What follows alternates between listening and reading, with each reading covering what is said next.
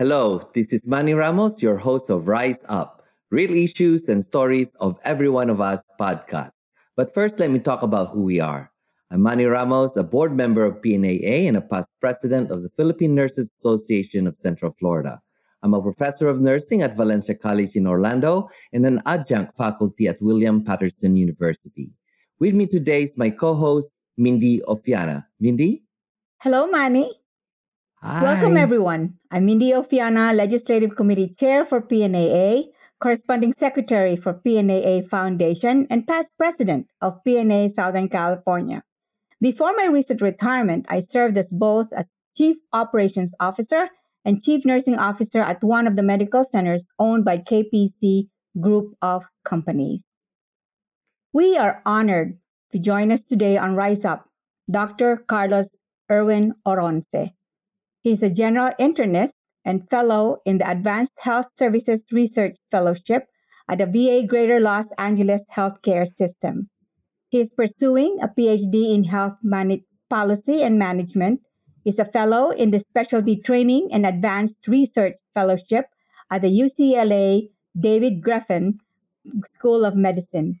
His research spans racial and ethnic disparities in health outcomes and quality of care, and evaluating the impact of policies and interventions to address the social determinants of health, and understanding the impact of value based models of care for under resourced patients and communities. Dr. Oronce is the president elect for the Philippine Community Health Association, also known as PhilCHA. He is the author of the recent published opinion piece in Stat News entitled Health Disparities for Philippines in Healthcare Are Disguised by Data Aggregation. Good evening, Dr. Oronce. Welcome to Rise Up. Thank you for having me, and feel free to call me Carlos. I'm very happy to be here with y'all. Hi, Carlos. So, what compelled you to become a physician?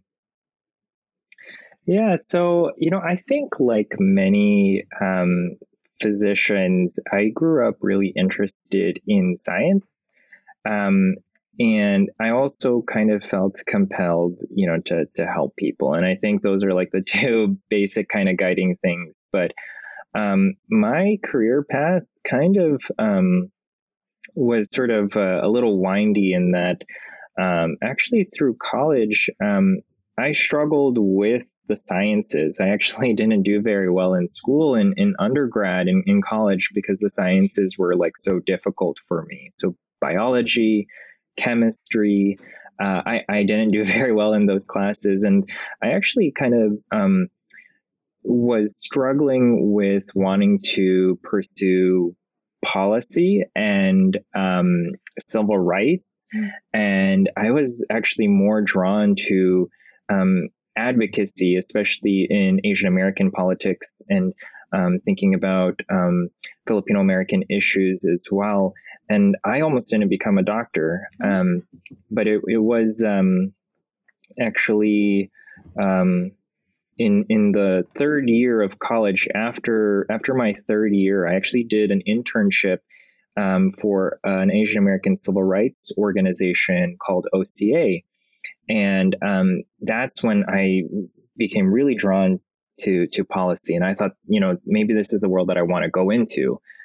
And then I ended up going to AmeriCorps in Philadelphia right after college. So I joined, this volunteering group. I served in a federally qualified health center, helping patients get access to medication because they didn't have good prescription drug coverage or that they were uninsured. And thinking about how the patients that I was talking to, how sort of policies had failed them, how these other aspects of their social lives, like not being able to go to the doctor because the transportation was actually influencing their care. Like whether they got good care or not was based off of these things that were sort of out of their control and really shaped by these other issues. And then that's when I was like, maybe I do want to be a physician because I want to be somebody that like helps address some of these like gaps that lead to these really bad outcomes for patients that feel very, very preventable.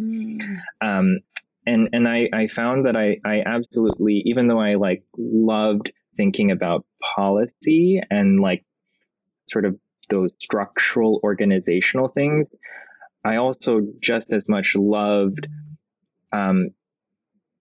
talking to patients, and I think almost bearing witness to whatever was going on in their lives. And I think that was like really, really important to me. So that's a very long-winded way of saying sort of how I ended up getting into medicine. I see. So what population groups did you work with at AmeriCorps?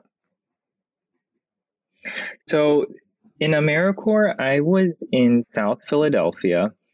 And the interesting thing about South Philadelphia is it is an incredibly diverse place with regards to Asian American communities. Mm-hmm. And so a lot of my patients were Indonesian, Vietnamese, and Cambodian. Mm-hmm.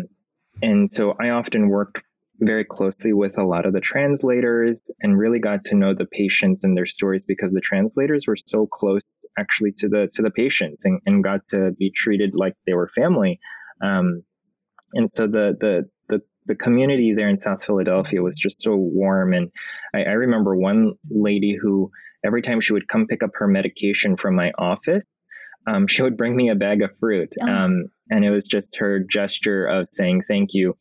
Even though she didn't, speak English very well, we kind of interacted, in sort of brief words and like sentences, but then she would always smile and give me a bag of fruit when she picked up her medication, and it was always so nice to see her. Oh, wow.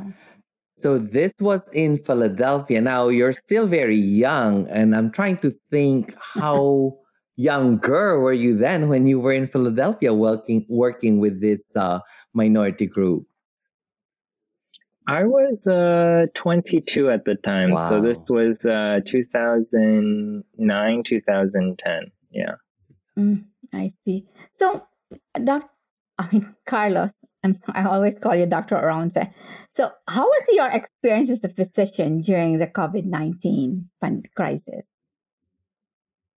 Yeah. So my experiences were, I think, atypical compared to other physicians because like you had mentioned, I was in the middle of fellowship. So my fellowship was mostly a research interdisciplinary policy fellowship.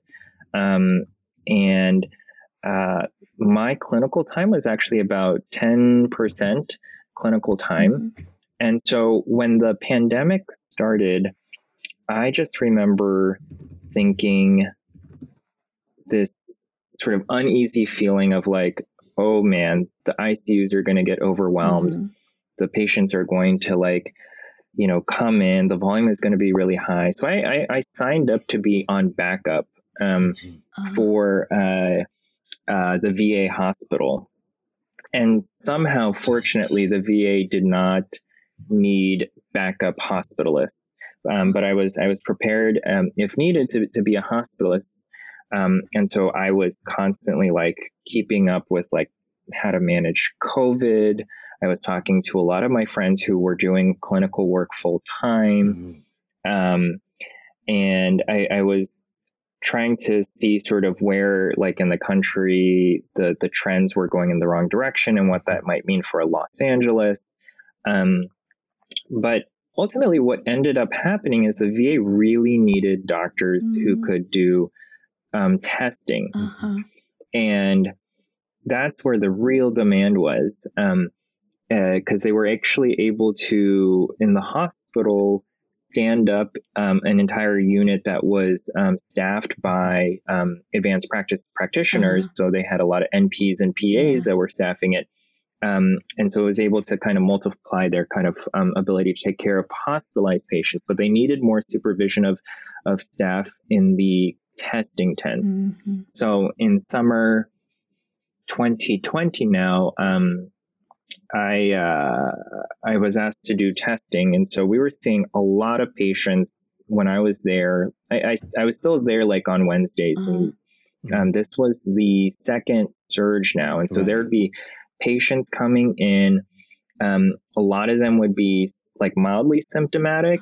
But my job was just to quickly assess them and see if they needed to be sent to the emergency room, or we could test them in the testing tent, which was in the parking lot at the VA. Oh, wow. Yeah.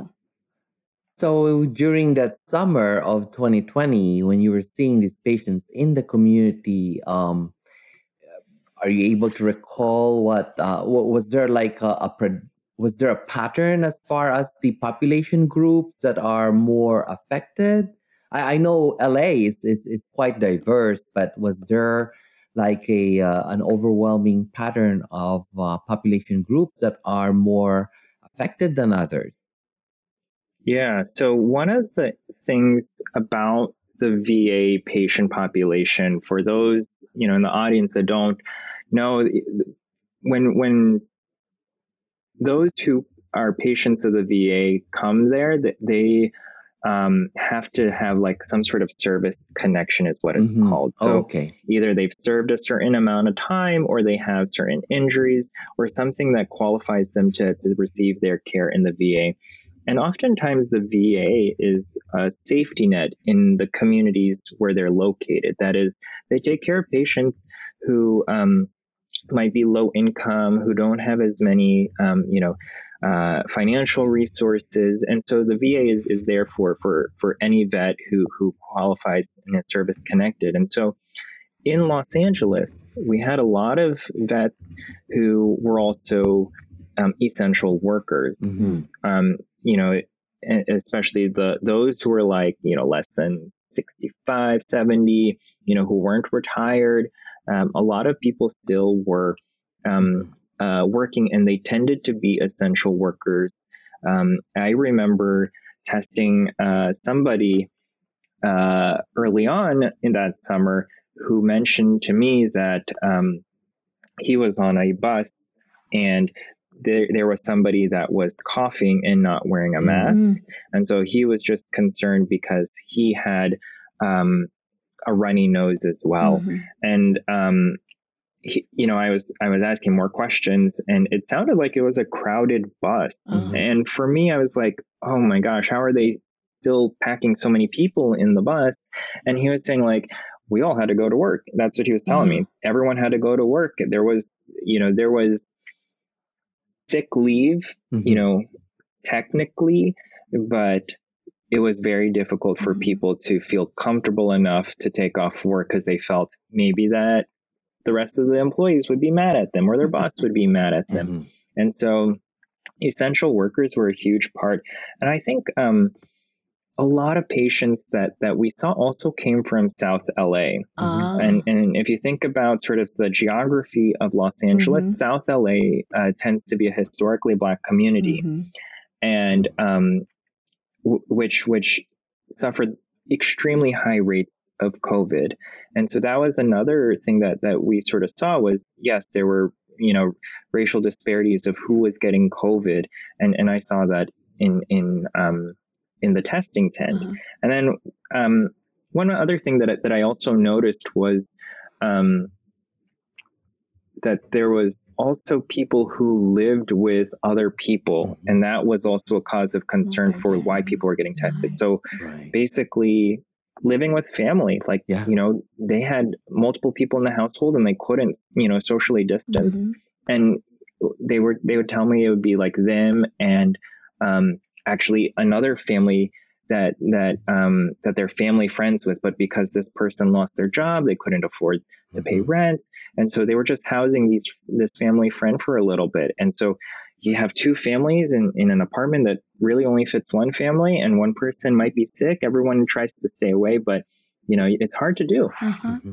So, Carlos, what do you think? How do you think the VA responded to these issues that you just mentioned?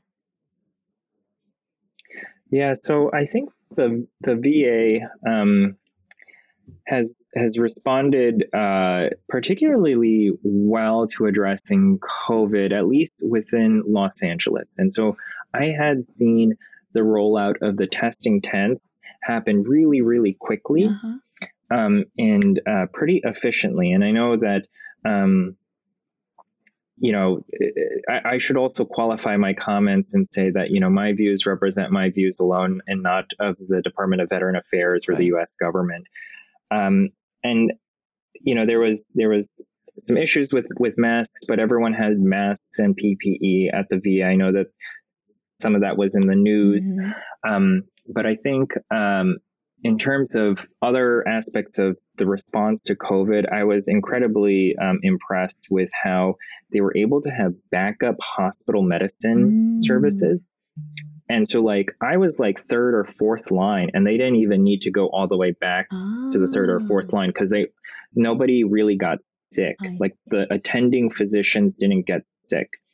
The other thing that I thought was so impressive about the VA was the vaccine rollout. Mm-hmm. And so, like the rest of the country, they prioritized based off of age first and comorbidities. But what I saw in some of the data was that there was actually no racial or ethnic disparities in who got vaccinated in the VA system. And I think that was incredible.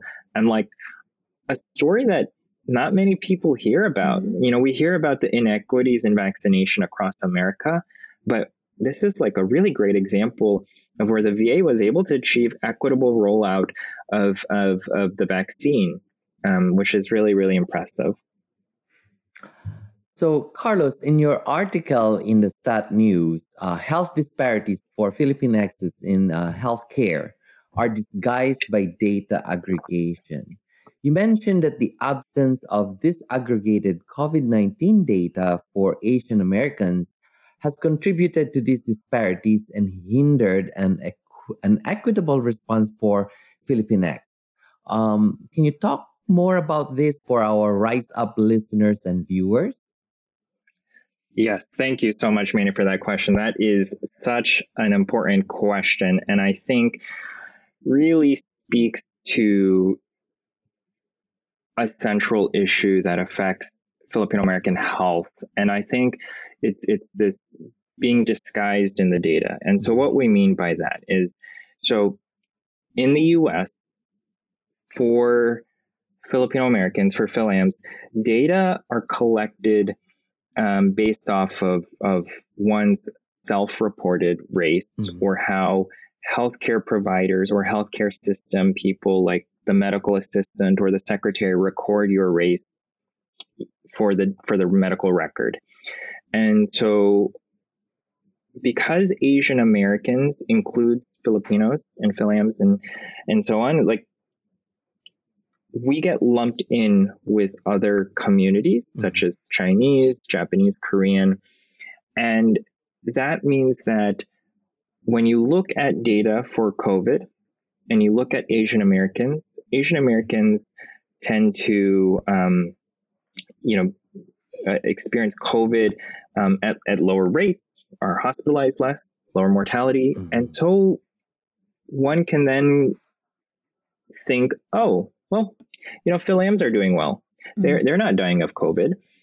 The problem is, though, when you take a category as broad as Asian American that covers a huge continent, many, many countries that have very different histories of why they immigrated to the US and different healthcare systems at home and all of that, you obscure any of the underlying differences. And so everyone gets pulled into an average. And so I should say that the category of Asian American came about in the 1960s as a way to foster solidarity across Asian American communities that faced stigma, that faced xenophobia, and a lot of, essentially anti-Asian hate and violence.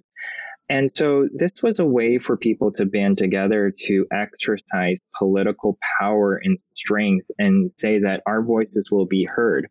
And so that was a good thing. However, the downside is now, if Filipinos are doing worse in terms of health outcomes, compared to the rest of Asian Americans, that gets hidden in the data that get collected. And we saw that with COVID-19. I mean, I'll say that the National Nurses United report was huge, and I'm so glad that other groups were, looking at that information. I mean, the stat there is that even though Filipinos make up 4% of the U.S. nursing workforce, made up 26% of nurses who died in the United States. And we would have never known that if it weren't for folks who were willing to find that data.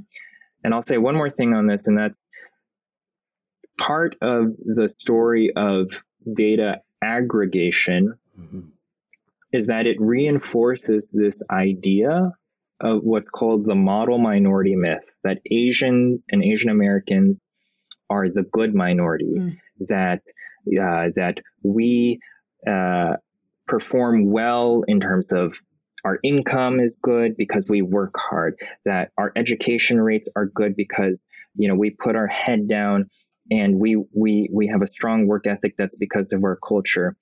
But that ignores the fact that certain immigration policies allowed certain immigrant families to come to the U.S. And so that's what shaped that perception. But it was really, really useful for, I think, broader American culture to help make sense of race relations as if they had a good minority. And so that really reinforced this idea that Asians don't have problems, and that extended to health. And so there's a common misperception that Asians don't have health problems. But you look at the disaggregated data for communities, and you see Phil-Ams with high rates of hypertension, diabetes, and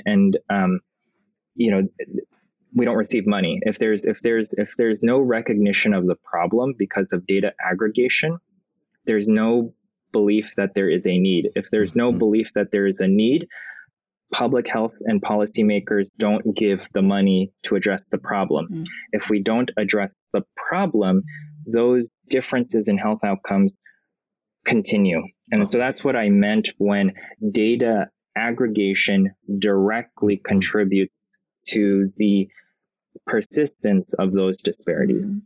So why has the impact of COVID-19 on Philippines and other Asian communities has been ignored, even though we make up the fastest growing racial groups in the United States?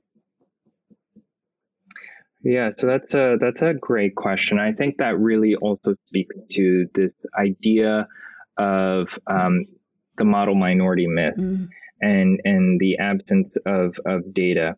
And I think it's a evergreen issue that has been going on for years now. It came before COVID-19. Some of the scholars that I've always kind of admired from afar have been talking about data disaggregation as like the first step that is necessary to ensure that,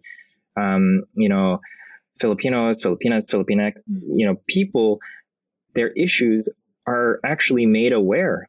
If the NIH, the National Institute for Health, doesn't even recognize our community as a community worthy of further research, then that means that interventions, things like hypertension programs, education programs around diet, exercise that maybe work for other communities, we're not studying if they work in our communities or if there are ways to make it better. And so like that contributes, directly to the lack of attention on the issue. Yeah. I don't know if I completely answered your question, so feel free to follow up there. Right. So so I hear this that it's really very, very important to obviously aggregate the data and get more information about the Filipino community. How have they been affected by the COVID? And I think it goes beyond COVID moving forward, right? If we will continue to somehow track the data and follow up. Do you have any idea? I do know, for example, that in Hawaii they do segregate their data, right? Disaggregate. There's data for Filipinos, Koreans, Japanese Americans. Um, is that true for the mainland USA? So in some places, um, disaggregated health data are available, but they're very, very difficult to come by. And so, for example, in California, the data that is disaggregated for Asian Americans was only available from request. So Nunez Ponce helped get access to the data because she had asked for it, and I think that was a key thing was being able to ask policymakers to release the data. But if that data isn't just out there, like, people aren't going to know, right? And so you want data to be as in the hands of community members and like as easily accessible as possible, because they're the ones that are most affected by it. For me, like somebody who also is like in like an academic medical center, like, I shouldn't be the person who has supreme rights over looking at somebody else's data. This belongs to the community.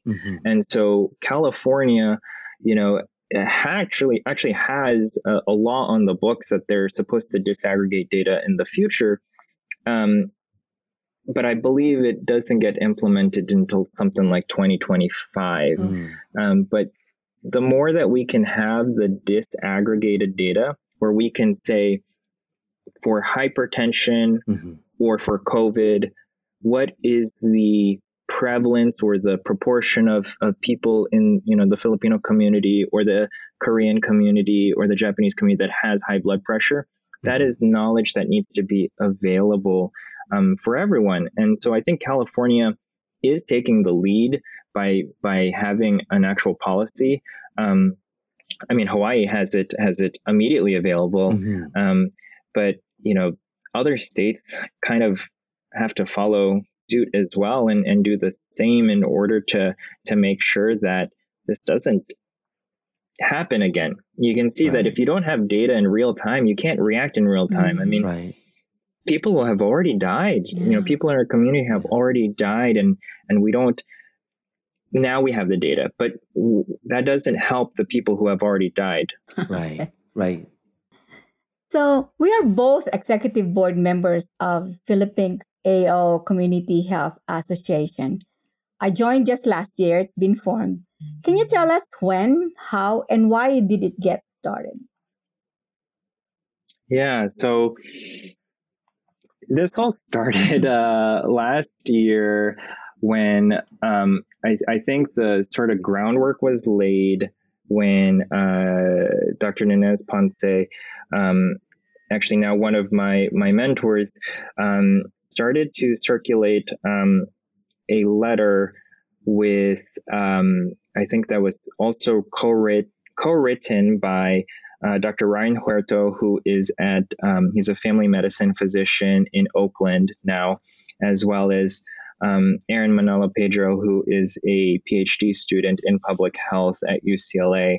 And they actually have written about this as well, and other people in the community about how concerned they were that there were all these news stories that Filipinx, Filipino American nurses were dying at such high rates.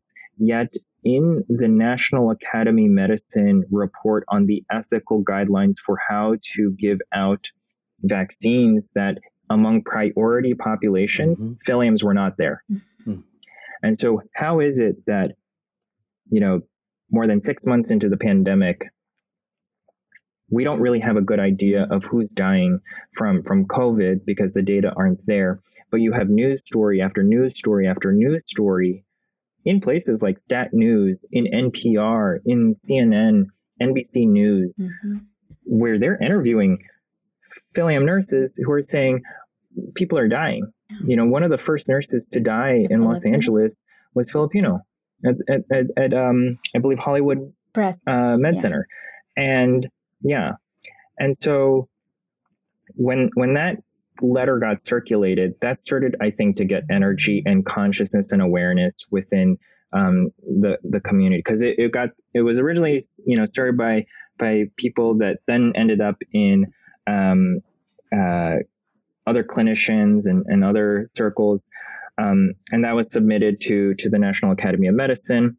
And then 2 months later, I had heard Ninez speak on a panel with Don Operario, who is the director of the Philippine Health Initiative for Research and I believe scientific training. Brown First is the name of the group, and they're based at Brown School of Public Health.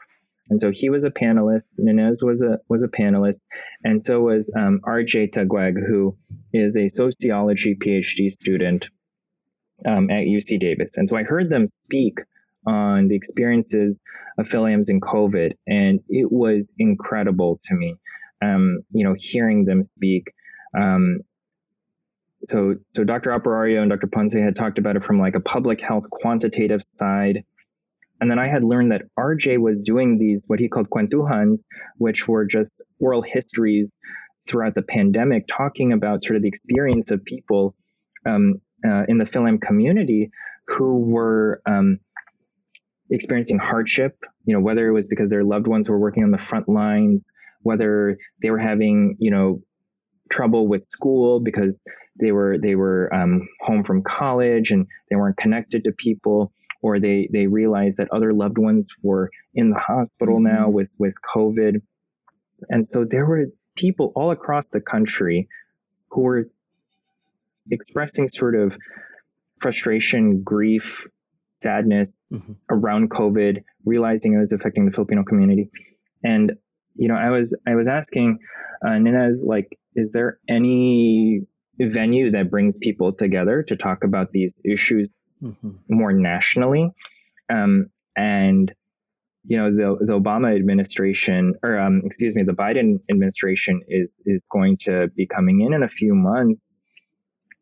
I think that, there's an opportunity to potentially raise awareness around sort of our community with a political administration, a presidential administration that might be more sympathetic to sort of the concerns that we have, especially when they appointed Marcela Nunez-Smith, who is a physician, to be part of the COVID-19 task force for the transition of the Biden administration.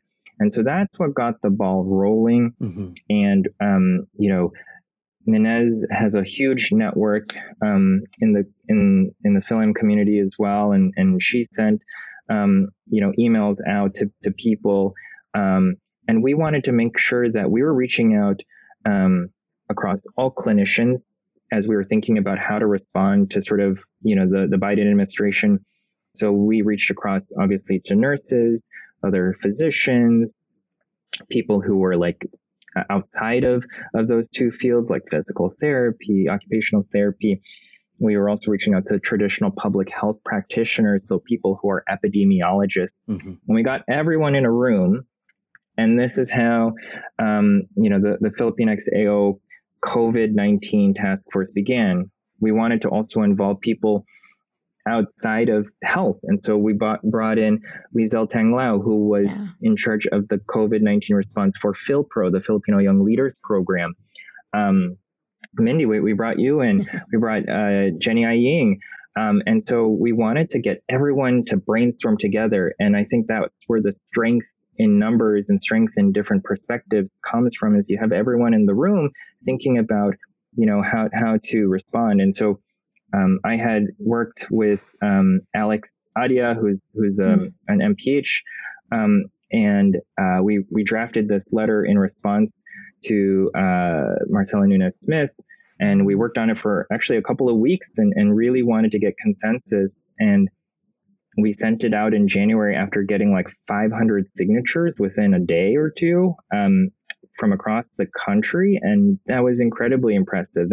And we fired that off, and that's really sort of the origin story of how Philtra began, and we went from there to think about how to magnify our impact, how to do other programs, how to continue the pipeline of clinicians and students who were interested in addressing, the health of the Philium community. So it's been an incredible experience to see this grow over the past year. So, Carlos, what we know is that for people who have more comorbidity, right, like hypertension, obesity, heart disease, they were the population group that had higher risk, right, of dying from COVID if they got infected. So, how does that relate then, or what do we know about the Filipino community and the Filipino nurses? Because they are the frontliners. They were the ones who were directly working with these COVID patients. Do we know anything yet about the Filipino nurses' risk or the Filipino patients or population group in general? Are there studies out there looking into that at this point? Yeah, so that is a very, very important question. And I think there are kind of multiple ways to look at it. First, because we don't have disaggregated data, it's hard to have really firm, consistent conclusions about Philium health. But I will say that in the places where disaggregated data have existed, we have had really good insights on Philium health. So one is the California Health Interview Survey, which actually Dr. Nunez Ponce helped start, and is a survey in California that asks people about their health risk factors. And that's how we were able to know that Philiums experience higher odds of hypertension and diabetes. And that was an article that was published in the American Journal of Public Health, I think 2 years ago, actually by Alex Adia. And there's another great group out of New York, the Center for the Study of Asian American Health, or CISA, and they've done some disaggregated data work as well. And I believe some of their investigators have done work in the community, working on high blood pressure in the Philium community. There's another really important study that looks at let me take a step back. So I'm a big proponent of understanding the social determinants of health. What are, aside from physical drivers of health or physical risk factors, things like smoking and obesity and not being able to exercise, those are the traditional risk factors we think of. But if we look more upstream and we look at sort of why people smoke or why they might have a higher weight, there's all these social factors. And I think that's a part of what is going on with the Philium community, especially among nurses. And so there was one really important study published last year from Jen Nazarino and Catherine Sinisa Choi and Alex Adia. So I'm sure many people are familiar with Catherine Sinisa Choi's work. Her work actually influenced me in college. I didn't know anything about the history of nurses, Filipino nurses, until I read her book. And it's still on my bookshelf. It's underlined heavily. And so when I saw this paper that she wrote last year, my attention was immediately drawn. And so it speaks to the power of social determinants of health, because what they looked at is nurse burnout during the, not during the pandemic, it was all before the pandemic, but they looked at nurse burnout and who changed jobs and who didn't, comparing Philium nurses and white nurses. And, what they found is Philium nurses tend to be in inpatient settings. They tend to be in the ICU settings. They are more likely to stay in their current job even when they are burned out compared to white nurses who tend to go into outpatient settings. Yeah. And the pay is better, but what does that pay? Why do people want higher household income? Why do people need more income? Mm-hmm. Maybe they're sending remittances back home. Maybe they're supporting their parents back home. Maybe they're helping put their sister's son through college in the Philippines. And so that's like another part of the story that people can't really find good information on, but that's part of it. Mm-hmm. If more people depend on you, mm-hmm. You're going to be working in these tougher situations, but the pay is better. Mm-hmm. And but it's more stressful. Right. And we saw that in the stories of Filipino nurses in the pandemic. I just remember hearing the story of one Filipino nurse who ran into a room when somebody was coding and she didn't put on PPE. And that was, speaking to her dedication to her patient, but it's the stressors of these jobs that increase the risk. So when people are more stressed out, they have higher risk of high blood pressure, higher risk of diabetes. Mm-hmm.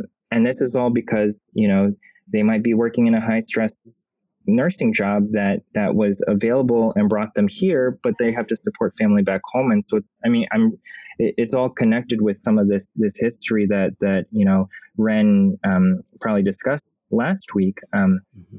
And then I think with other risk factors like hypertension, we definitely need more studies. There's been a few large epidemiological studies like that I believe are published in the Journal of the American Heart Association that looked at the number of years of life lost due to premature coronary heart disease and stroke, and they were really high in the Filiam community, much higher than other Asian ethnic groups. And we can say that this is also due to diet, but why is the diet bad?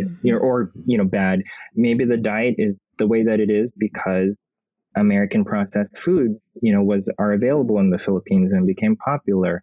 And so we have to think about some of that colonial history as well. And I think in terms of some of the cultural factors that might also be contributing, I was moved very much by one of my friends' work. So Dr. Antonio Moya is a neurologist here in Los Angeles, and he was in my fellowship the year ahead of me, and he did these focus groups with Filiams here in Los Angeles, and he found that the power of Bahala Na, and it was a major factor in why people didn't call 911,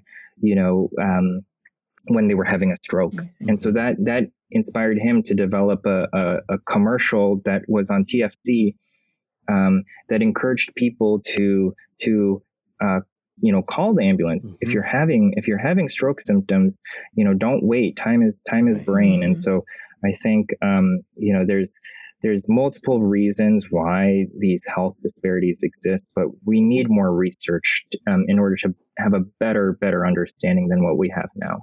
I want to go back to the what you mentioned about a while ago, a letter that we sent to the COVID-19 advisory board for the Biden-Harris transition, right? And I know that PNAA is one of the 500 signatories that we got within 200. Do you think we achieved the intent of the letter? That's another really good question. I think in terms of the specific ask in that letter, we wanted there to be somebody from the Filiam community. Specifically, if we ever got to that stage, I was going to say we need to put up somebody from PNAA or recommend somebody from PNAA to be a member of that task force. Mm-hmm. That was something that a lot of us were talking about, and it needs to be a nurse. Mm-hmm. And we didn't get a response, and that was really disappointing. Mm-hmm. And so we weren't able to achieve those short-term goals of getting somebody, on the board of the transition, the health equity task force, or even, a acknowledgement that this was affecting the Philam community disproportionately. But I think despite that, I think what resulted afterwards is our community came together across professional groups, across people from different parts of the country to strategize how then can we amplify our impact and prevent this from happening in the future. And I think, our eyes on what can we change in future policy. One of the things is we can implement data disaggregation as one piece of it. We can continue to advocate for that PPE, union protections. Nursing unions were one of the biggest factors that helped actually ensure patient safety. So that was another major thing. And as we've talked about in Philcha, the next step, we need to make sure that people are interested in public health in the Philam community. I wear a hat as a clinician, but also as a public health researcher. And so as a clinician, I love taking care of patients. And I love thinking about what are ways that we can improve, Philam health. And my public health researcher side says, how do we get more clinicians? It's important to be at the bedside, but how can we get more clinicians to think about public health to amplify the impact and the issues in our community so that they can get heard? And so, as we've kind of talked about in Philcha, one of the ways to do that is to invest in our young people. And I think there are people in college now who are interested in nursing, but are also interested in public health, who are interested in things like being a midwife and being a physician, and also going into public health. And if we can get some of those bright minds in the right places and give them leadership skills and help get them, into the next administration, then I think we're able to accomplish a lot of the things that we wanted to do with that original letter for the next big crisis that might affect our community. So Carlos, for the agenda to disaggregate data and get more information about the Filipino community, what do you think is the biggest hurdle right now? And which agency do you think we need to somehow reach out to among the agencies? Who do you think would be the priority agency to approach regarding aggregating data and to get what we need as Filipino Americans? Yeah, I think Health and Human Services is like the big one, right? Because Health and Human Services is the department under which Centers for Medicare and Medicaid Services lives, the CDC lives, the Health Resources and Services Administration lives. And so if HHS can have a policy, then that is a huge, huge impact. I think that is also, while that's important, we also have to think about states. And so for places like different PNAA chapters, think about what's going on in your state. So California was able to pass a law that has data disaggregation. I think it's AB 1726. But if different, maybe other chapters around the country look at AB 1726 and figure out, is there someone in your state that's working on a piece of legislation that looks like that? Then maybe your state can make it a requirement that healthcare systems, healthcare providers ask people about their race and ethnicity in a disaggregated way. They ask them what specific community you belong to. So I think that those are very important kind of policy levers to act on. Dr. Oronce, Philippine Nurses Association of Southern California partnered with you last June of 2021 as volunteers with your community Coalition COVID-19 vaccine pop-up event. Was that successful, or what are still the challenges of vaccination for and boosters and for the vaccinations for ages 5 to 11? Yeah, so that was actually one of my favorite events last year, of being involved in, and I think really speaks to the power of the PNAA community. And I remember um, being concerned about not having like enough volunteers.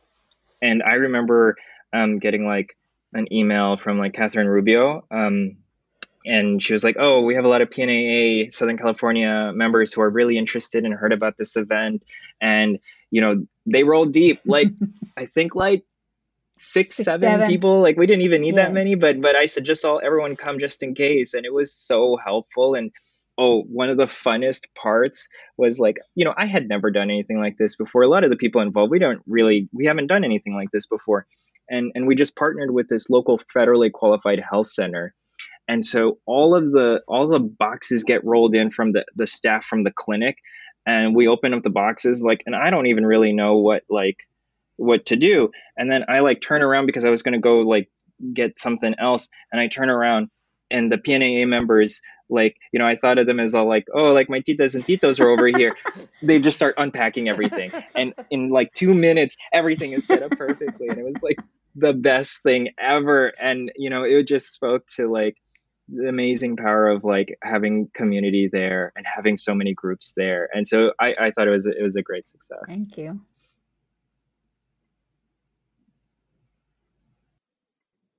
So, Dr. Ronso, this is going to be the last question for you. What do you want to tell our listeners and viewers that we have not asked you? Oh, that's a wonderful question. I love that question. We covered data disaggregation. We covered the policy response. I think that it is going to continue to be really, really important that for the PhilAm community that we continue to communicate and engage with each other consistently. And that's what I have always loved about PhilCha, that we have physicians there, we have PNAA members there, we have PhD students there. And I think if people across the community continue to talk to each other, and we talk to the policy people who want to work in the administration, I think these are really, really important ways for all of us to continue to increase our impact. I know it's a cliche to talk about, but there's that stereotype of crab mentality, in the PhilAm community. And but what I love about how our community has responded to COVID is the complete opposite. We're always finding ways to help each other, boost each other, amplify each other's work. I mean, we see that with groups like the Council of Young Filipinx Americans, CFAM. We see that in PhilCha, PNAA. Everyone is retweeting and amplifying each other's messages about how do we address COVID in our community? How do we prepare for the next major crisis? And how do we push for this vision of true holistic well-being for our community, because we deserve it. It's time for us to stop saying that we don't deserve wellness, and we need to keep putting our heads down and working hard in this country. And sure, that's important, but caring for each other and addressing these challenges is of paramount importance. And so that doesn't respond to a question, but it just kind of reflects how I'm feeling right now. Continuing to support, engage, lift, and care for each other. Thank you very much, Dr. Carlos Irvin Oronce. And I also want to thank our co-host, Mindy Ofiana, our director and producer, Rodney Cajudo, Caro Robles, PNAA Chair for Communications and Marketing, our advisor, PNAA Foundation President, Nancy Hoff, and our executive producers, PNAA President, Dr. Mary Joy Garcia Dia, and our PNAA Executive Director, Carmina Bautista. Join us every Wednesday here on Rise Up. Until then, keep on rising. See you next week. This publication was made possible by Cooperative Agreement CDC RFA IP 21-2106 from the Centers for Disease Control and Prevention of the U.S. Department of Health and Human Services.